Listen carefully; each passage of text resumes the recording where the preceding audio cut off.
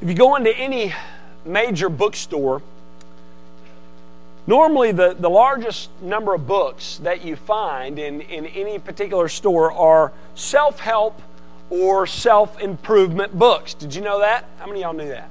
It's true. It's true. Any bookstore owner will tell you that this section is one of the most, if not the most, popular sections in their store, and that these books are just flying off the shelves. I recently browsed through the self-improvement section of books at both Barnes & Noble and Books A Million, and here are a few of the titles of popular self-help books that I've found. Listen to these titles. Overcoming Childhood Trauma. Prozac Nation, Young and Depressed in America. How to Stay Sane. Healing Your Emotional Self, a powerful program to help you raise your self-esteem, quiet your inner critic, and overcome your shame. That's a mouthful, isn't it? How about this one? Stopping the Pain, a workbook for teens who cut and self-injure. Grief Therapy, the Anxiety and Phobia Workbook. And this one, Healing Thoughts for Troubled Hearts. These are the kind of books that are being bought up left and right. Now, what should this tell us, believers? What should we learn from this? I'll tell you. Here's what we learn. We learn that the majority of people in our world today, whether they want to admit it or not, know deep down something is not right with us. And something is not right with the world around us. That's why books like Prozac Nation and How to Stay Sane are bestsellers in our bookstores today. People know that deep down something is off in us. Something is broken in us and in our world that needs fixing, and people want answers, which is why books like these are being bought up left and right. Well, believers, we have the answer, don't we? We do. They would only listen to us, right? We know why things are not right in our world today. It's because we live in a broken world. The world is broken. And we as people are broken as well. We are. That's what we're going to talk about this morning. We're going to talk about the fact that the world in which we live is broken and that we as individuals are broken as well. But we're not going to leave it at that, thank goodness, right? We're going to talk about a solution that has been provided as well. If you have your Bibles, turn to John chapter 2. We're continuing our study through the book of John this morning, entitled Knowing Jesus from John. We began the study last week, and in this study, I told you last week that we're taking a chapter a week, and we're asking this question each week in the chapter we're in. What does this chapter teach us about Jesus? What can we learn about Jesus from this chapter? And this week we're in chapter 2, and we're going to be talking about knowing Jesus as Redeemer. Knowing Jesus as Redeemer. What we have in chapter 2 are two stories, and within these two stories are four key truths that we must understand to know Jesus as our Savior, to know Him as our rescuer, to know Him as our Redeemer. The first story is when Jesus turns water into wine. This was His first miracle, and there are two key truths that we learn from this story that help us know Jesus as Redeemer. First, we learn in this story that our world is broken. First point, our world is broken. Look at John chapter 2, beginning in verse 1. On the third day, there was a wedding at Cana in Galilee, and the mother of Jesus was there. Jesus also was invited to the wedding with His disciples. When the wine ran out, the mother of Jesus said to Him, "They have no wine." And Jesus said to her, "Woman, what does this have to do with me? My hour is not yet come." His mother said to the servants, "Do whatever He tells you." So John begins this chapter by telling us about this wedding at Cana. And Jesus' mom was in attendance along with Jesus and his disciples. Now, when Leslie and I got married, and I'm sure this is the case for many of you, our wedding was pretty short. The ceremony was about 15, 20 minutes. Then we had a reception for about an hour and a half, and that was it.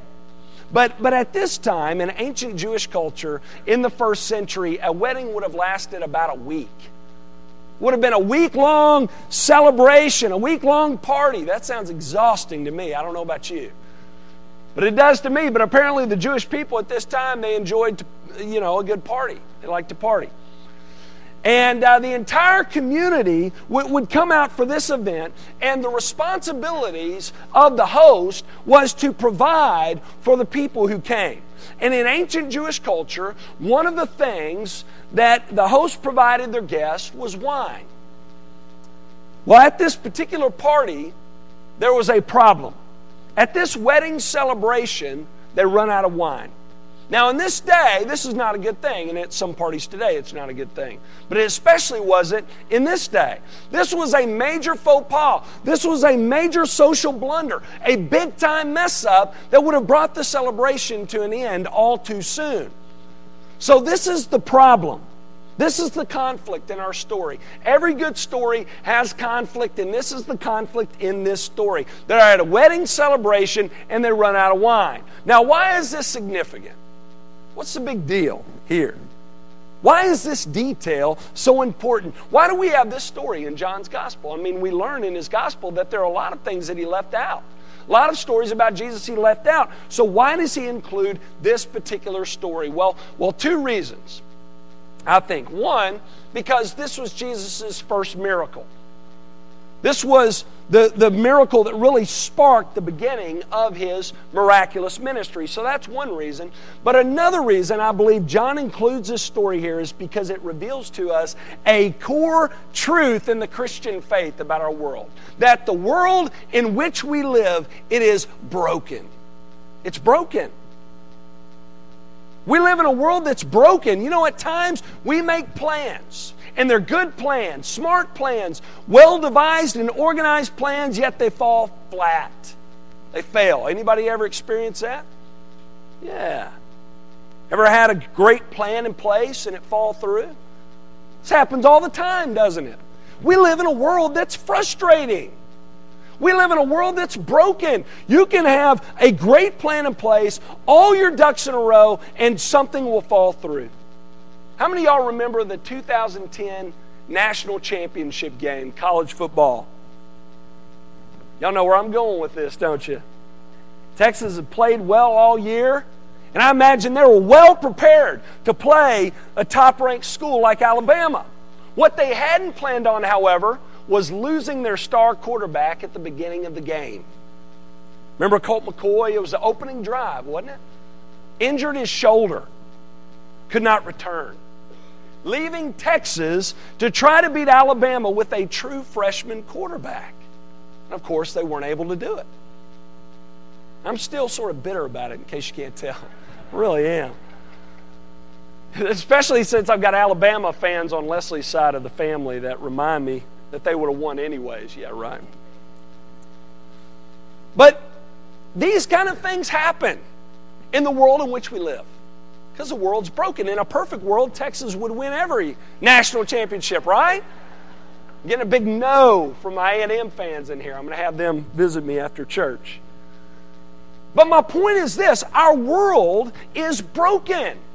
And a broken world can ruin the best made plans. And that's what's happening in this story. The host family had a great party plan, but their well-made plans are ruined by this frustrating and fallen world, and they run out of wine. But all is not lost. And the reason why is because though the world is broken, point number 2, Jesus has come to redeem it. He has come to redeem it. Look at verses 3 through 5. When the wine ran out, the mother of Jesus said to him, "They have no wine." And Jesus said to her, "Woman, what does this have to do with me? My hour is not yet come." His mother said to the servants, "Do whatever he tells you." So we see here that Mary is helping serve at this wedding, probably because she's either related to the family involved, or she's a close friend. And she's made aware of the problem, and she gives it over to the proper person, the Lord Jesus. And notice how Jesus responds at first. He says, woman. Now, some people take issue with that, thinking Jesus being disrespectful. It's just lost in translation there, okay? That word that he uses there in the Greek is a highly respectful word, a highly respectful way to address a woman in that culture. So Jesus is being very respectful to his mother, yet he does give a rebuke. He does. He says, woman, what does this have to do with me? What do you want me to do about it? My hour has not yet come. Now, some think it's strange here what Jesus says, because it sounds like he's not going to do anything, but then he turns the water into wine. So what does Jesus mean here when he says, what does this have to do with me? What's he getting at? Well, in John's gospel, John spends a lot of time talking about Jesus' private ministry to specific individuals and how he avoided being revealed and being found out publicly too soon. And he does this because he wants to avoid the misconceptions that many would have about him being the Messiah. So he's kind of working behind the scenes a little bit. So John's statements here show that Jesus is wanting to stay under the radar for a time, and as he performs this great miracle. Look at verses 6 through 11. Now there were 6 stone water jars there for the Jewish rites of purification, each holding 20 or 30 gallons. Jesus said to the servants, fill the jars with water, and they filled them up to the brim. And he said to them, now draw some out and take it to the master of the feast. So they took it.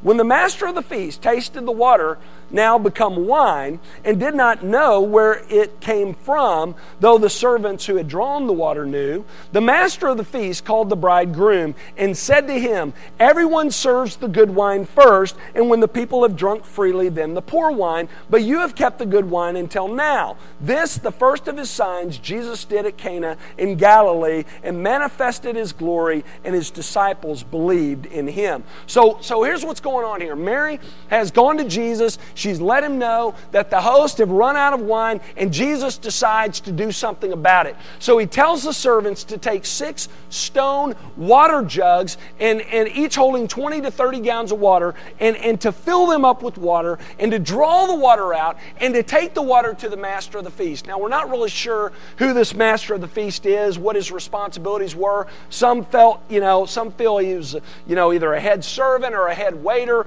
or a guest who was chosen to preside over the banquet. It's unclear, but he's kind of the head honcho. And the servants do just that. They take these jugs, they fill them with water, they draw them out, they take them to the master of the feast, and sometime between then and there, the water turns to wine. And notice that Jesus does this miracle in secret, because the head man, the head honcho, didn't even know where the wine had come from, but the other servants knew. So Jesus is working behind the scenes once again. And notice what we have here. In the previous point, we learned about the dilemma, that they had run out of wine at this wedding celebration in Cana. And we discussed the fact that this reminds us that we live in a fallen and broken world. This dilemma reminds us that the best made plans can fall through because of the world in which we live. But notice what else we have here. We learn that when Jesus comes on the scene, he takes that which is broken, that which is messed up. He takes this blunder, this goof up, this mess up, and he fixes it. He comes into this situation that is messed up, and he restores and redeems it. They run out of wine, and Jesus replenishes their supply. We learn a very important characteristic about Jesus here. We learn that he is Redeemer. He takes a broken and botched situation and fixes it. He takes that which is fallen, that which is ruined and wrecked because of sin, and he restores and he redeems it. He proves that here in this miracle and in others that he performs in his earthly ministry. And notice, he not only fixes it, but he makes it better. He makes it better. Notice what the master says about the wine in verse 10. He says, everyone serves the good wine first. And when people have drunk freely, then the poor wine. But you have kept the good wine until now. So we see here, not only has Jesus performed a miracle, but He's performed a quality miracle. A miracle would have been for Jesus to give them what they had before. But notice that Jesus gives them something even better. Jesus provides for the party in a way that's needed, but He surpasses the expectations. He gives them wine that is far better, far superior to the original. And again, we see here through this miracle, this is the work that Jesus has come to do in our world. He has come to restore our broken world, but not just that. He has come to redeem it and restore it in a way that in a way that's better than it is initially. He did not simply come to fix things. He did not come to make things exactly the way they were before, but He came to make things better than they had ever been. I know some of you are here this morning who are truly feeling the weight of the first point. That the world in which we live is broken. Many of you are feeling the weight of this broken and fallen world this morning. Maybe due to a physical illness, or a loss of a loved one, or because of financial difficulties, whatever it is. And maybe you're questioning God. You're saying, why, God? Why is this happening to me? Well, God answers it for us in His Word. It's because we live in a broken world. But guess what? That's the bad news. Here's the good news. Though God tells us that these difficulties that we face in life come as a result of living in a broken and fallen world, though that's the case, we learn in His Word that Jesus has come into this world to take that which is broken and restore and redeem it, making it better than it ever was before. It's a great truth, isn't it? He came to do that. He did that. He is doing that, and He will do that. That's what Jesus is in the business of doing. Jesus has come to heal and redeem and restore this broken world. But it goes even deeper than that. You know, not only is our world broken, but we are broken. But the great truth is, not only has Jesus come to redeem a broken world, He has come to redeem a broken people.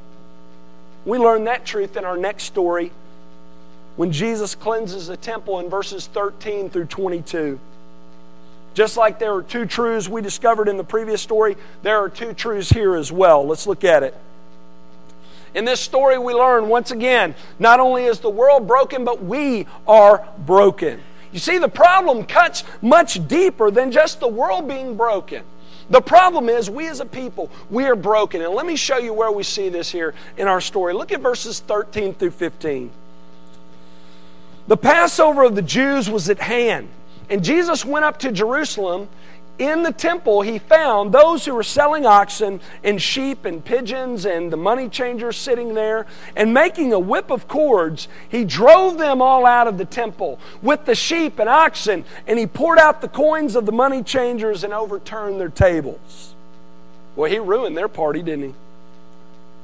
So here we learn, Jesus goes to Jerusalem for Passover, and when He gets there, He goes to the temple, and when He gets to the temple, He finds that people are in the temple selling animals and exchanging money, and this makes Jesus very angry. So He makes a whip and He drives these people out of the temple along with their sheep and their oxen, and He pours out their money and He overturns their tables.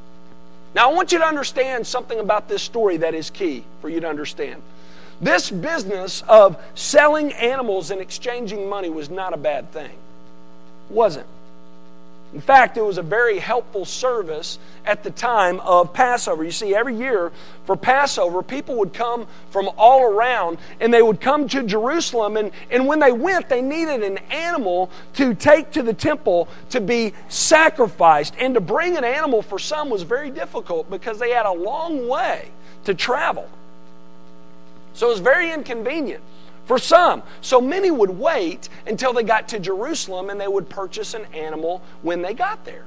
So those selling animals provided a helpful service for those coming in from out of town. The money changers also provided a helpful service as well. You see, every Jewish male 20 years of age or older had to pay an annual temple tax. We find that in Exodus 30 and in Matthew 17.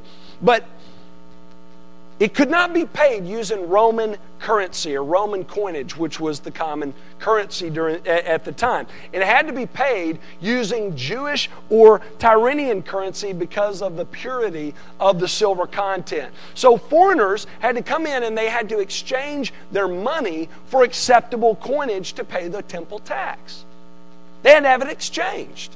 And the money changers provided that service. So again, nothing wrong with these businesses. In fact, they were very helpful for those coming in from out. It provided a much needed service for the Jews wanting to participate in Passover. So if that's the case, why does Jesus get angry? What upsets him here? Here's the reason. Because of the manner in which these people were conducting their business and because of where they were conducting it. You see, it was reported at this time that the businessmen in this day, the Jewish businessmen, they had a monopoly on the market. And the money changers were charging overpriced fees to exchange money, and those selling animals were driving up the prices as well, and they were exploiting and extorting those needing their services. So this probably upsets Jesus a bit, but they were also doing it in the temple. They were doing this business in the temple, disrupting the worship of others. And for these reasons, Jesus gets angry. And he drives them out. And says, take these things away. Do not make my Father's house a house of trade. So we see here that Jesus is angry at these money changers and these salesmen and at what the temple had become. This upsets him. It's supposed to be a place where they're remembering the great work that God had done in the past to redeem His people. It was to be a place where worship was to take place, where God was to be worshiped for who He is and for what He's done. It was to be a place where people could go and pray, and was also a place where the God-fearing Gentiles at this time could go and worship. But all of that was being disrupted by these salesmen and money changers. The temple had been transformed from a house of worship to the marketplace, where people were making profits off of those wanting to participate in worship during the Passover. And this angers Jesus, and it forces Him to drive these people out. Now, many often ask, did Jesus sin here? By getting angry and getting a whip and driving people out, turning over tables. And the answer, of course, is no, because the anger He felt was righteous and holy anger. And notice here, even the onlookers knew that. They even had that perspective. Look at verse 17. His disciples, after witnessing Jesus' actions here, remembered that it was written, zeal for your house will consume me.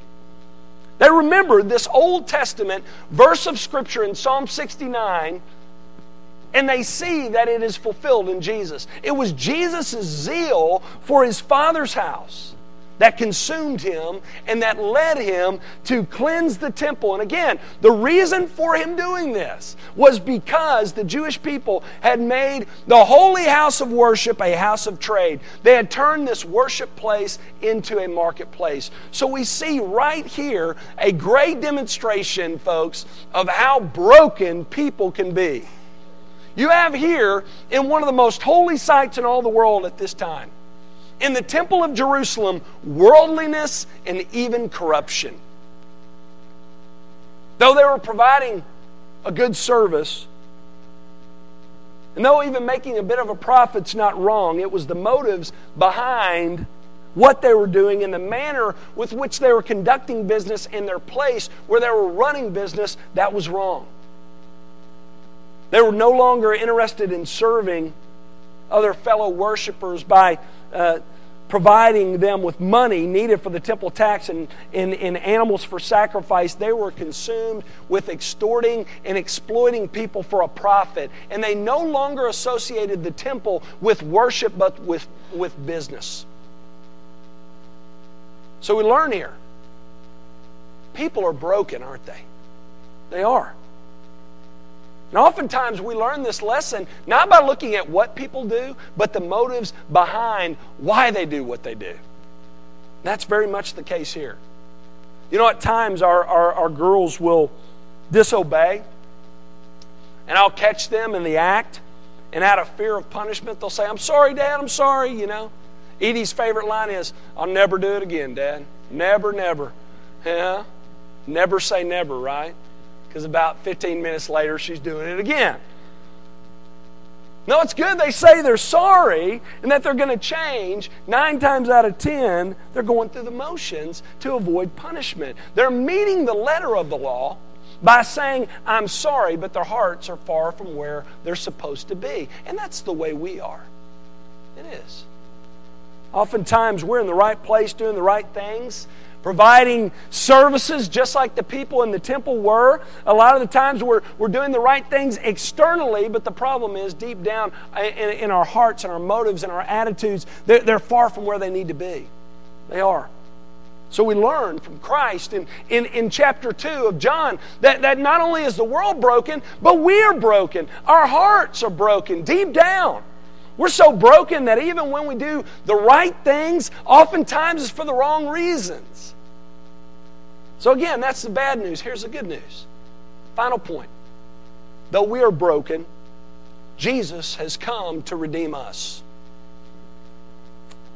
Though we are broken, Jesus has come to redeem us. We learn in this story that Jesus comes on the scene to purify the temple. But more importantly, we learn that He comes to purify us. But before this can happen, there is a key principle that all of us must learn, and it's this. I want you to get this. If you want Jesus to redeem you, you must first allow Him to rebuke you. And that's not easy for a lot of folks. That's key. Though Jesus came to redeem people, before redeeming them, He had to rebuke them. And the same is true for us. Later in this book, we'll learn that Jesus refers to Himself as the light of the world. Jesus is the light of the world, and you know what light does, right? It exposes darkness. Before you can have the light of life, you have to allow Jesus to expose your darkness. That's key. That's what Jesus has come to do. That's why He left the riches of heaven and became one of us, for this reason. This is why He cleanses the temple here. He's saying through this act that He has come to rebuke as well as save. He has come to expose sin and to purify that which has been contaminated. That's what Jesus is saying here. Now, how does He do this? Talked earlier about the fact that the world is broken. Jesus has come to redeem it. We are broken. Jesus comes to redeem us. But how? How does He do it? Well, the text tells us, look at John 2, beginning in verse 18. So the Jews said to Him, "What sign do you show us for doing these things?" Jesus answered them, "Destroy this temple, and in 3 days I will raise it up." The Jews then said, "It has taken 46 years to build this temple, and you'll raise it up again in 3 days?" But He was speaking about the temple of His body. When therefore He was raised from the dead, His disciples remembered that He had said this, and they believed the Scripture and the word that Jesus had spoken. So the Jewish leadership who witnessed Jesus do this, they witness His actions in the temple. They come to Him, they basically say, "Who do you think you are? You know? Who are you? By what authority do you do this?" They say, "Show us a sign that tells us, that shows us that you have the authority to do this." And Jesus says, you want a sign? I'll show you a sign. It says, "Destroy this temple, and in 3 days, I'm going to raise it up." And they respond with, "What are you talking about? You know, this guy's lost his mind. It's taken us 46 years to build this temple, and you're going to raise it up in 3 days? Yeah, right, Jesus, you know." But of course, Jesus is not referring to the physical building, though He could have done that. He's God. But we learn in verse 21 that Jesus is referring to Himself, to His own physical body. He says here, you want to know by what authority I do this? I will tell you. There is coming a day when you're going to destroy my temple. You're going to crucify me, and in 3 days, I'm going to rise from the dead, and that will be your sign to show you that I have the authority to do these things, that I am who I claim to be. That's your sign that I have authority, right there. So how does this verse explain to us how Jesus restores this broken world, and more importantly, us? How does Jesus redeem both it and us? Here it is. This is incredible, folks. He does it by becoming broken for us in our place.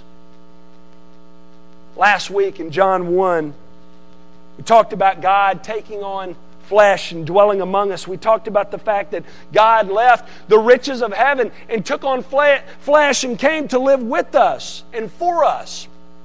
And here in chapter 2 we learn that the way He redeems us is not just by becoming one of us, but by allowing Himself to be broken for us. Though we and the world around us are broken, listen, Jesus enters into this picture and becomes broken for us.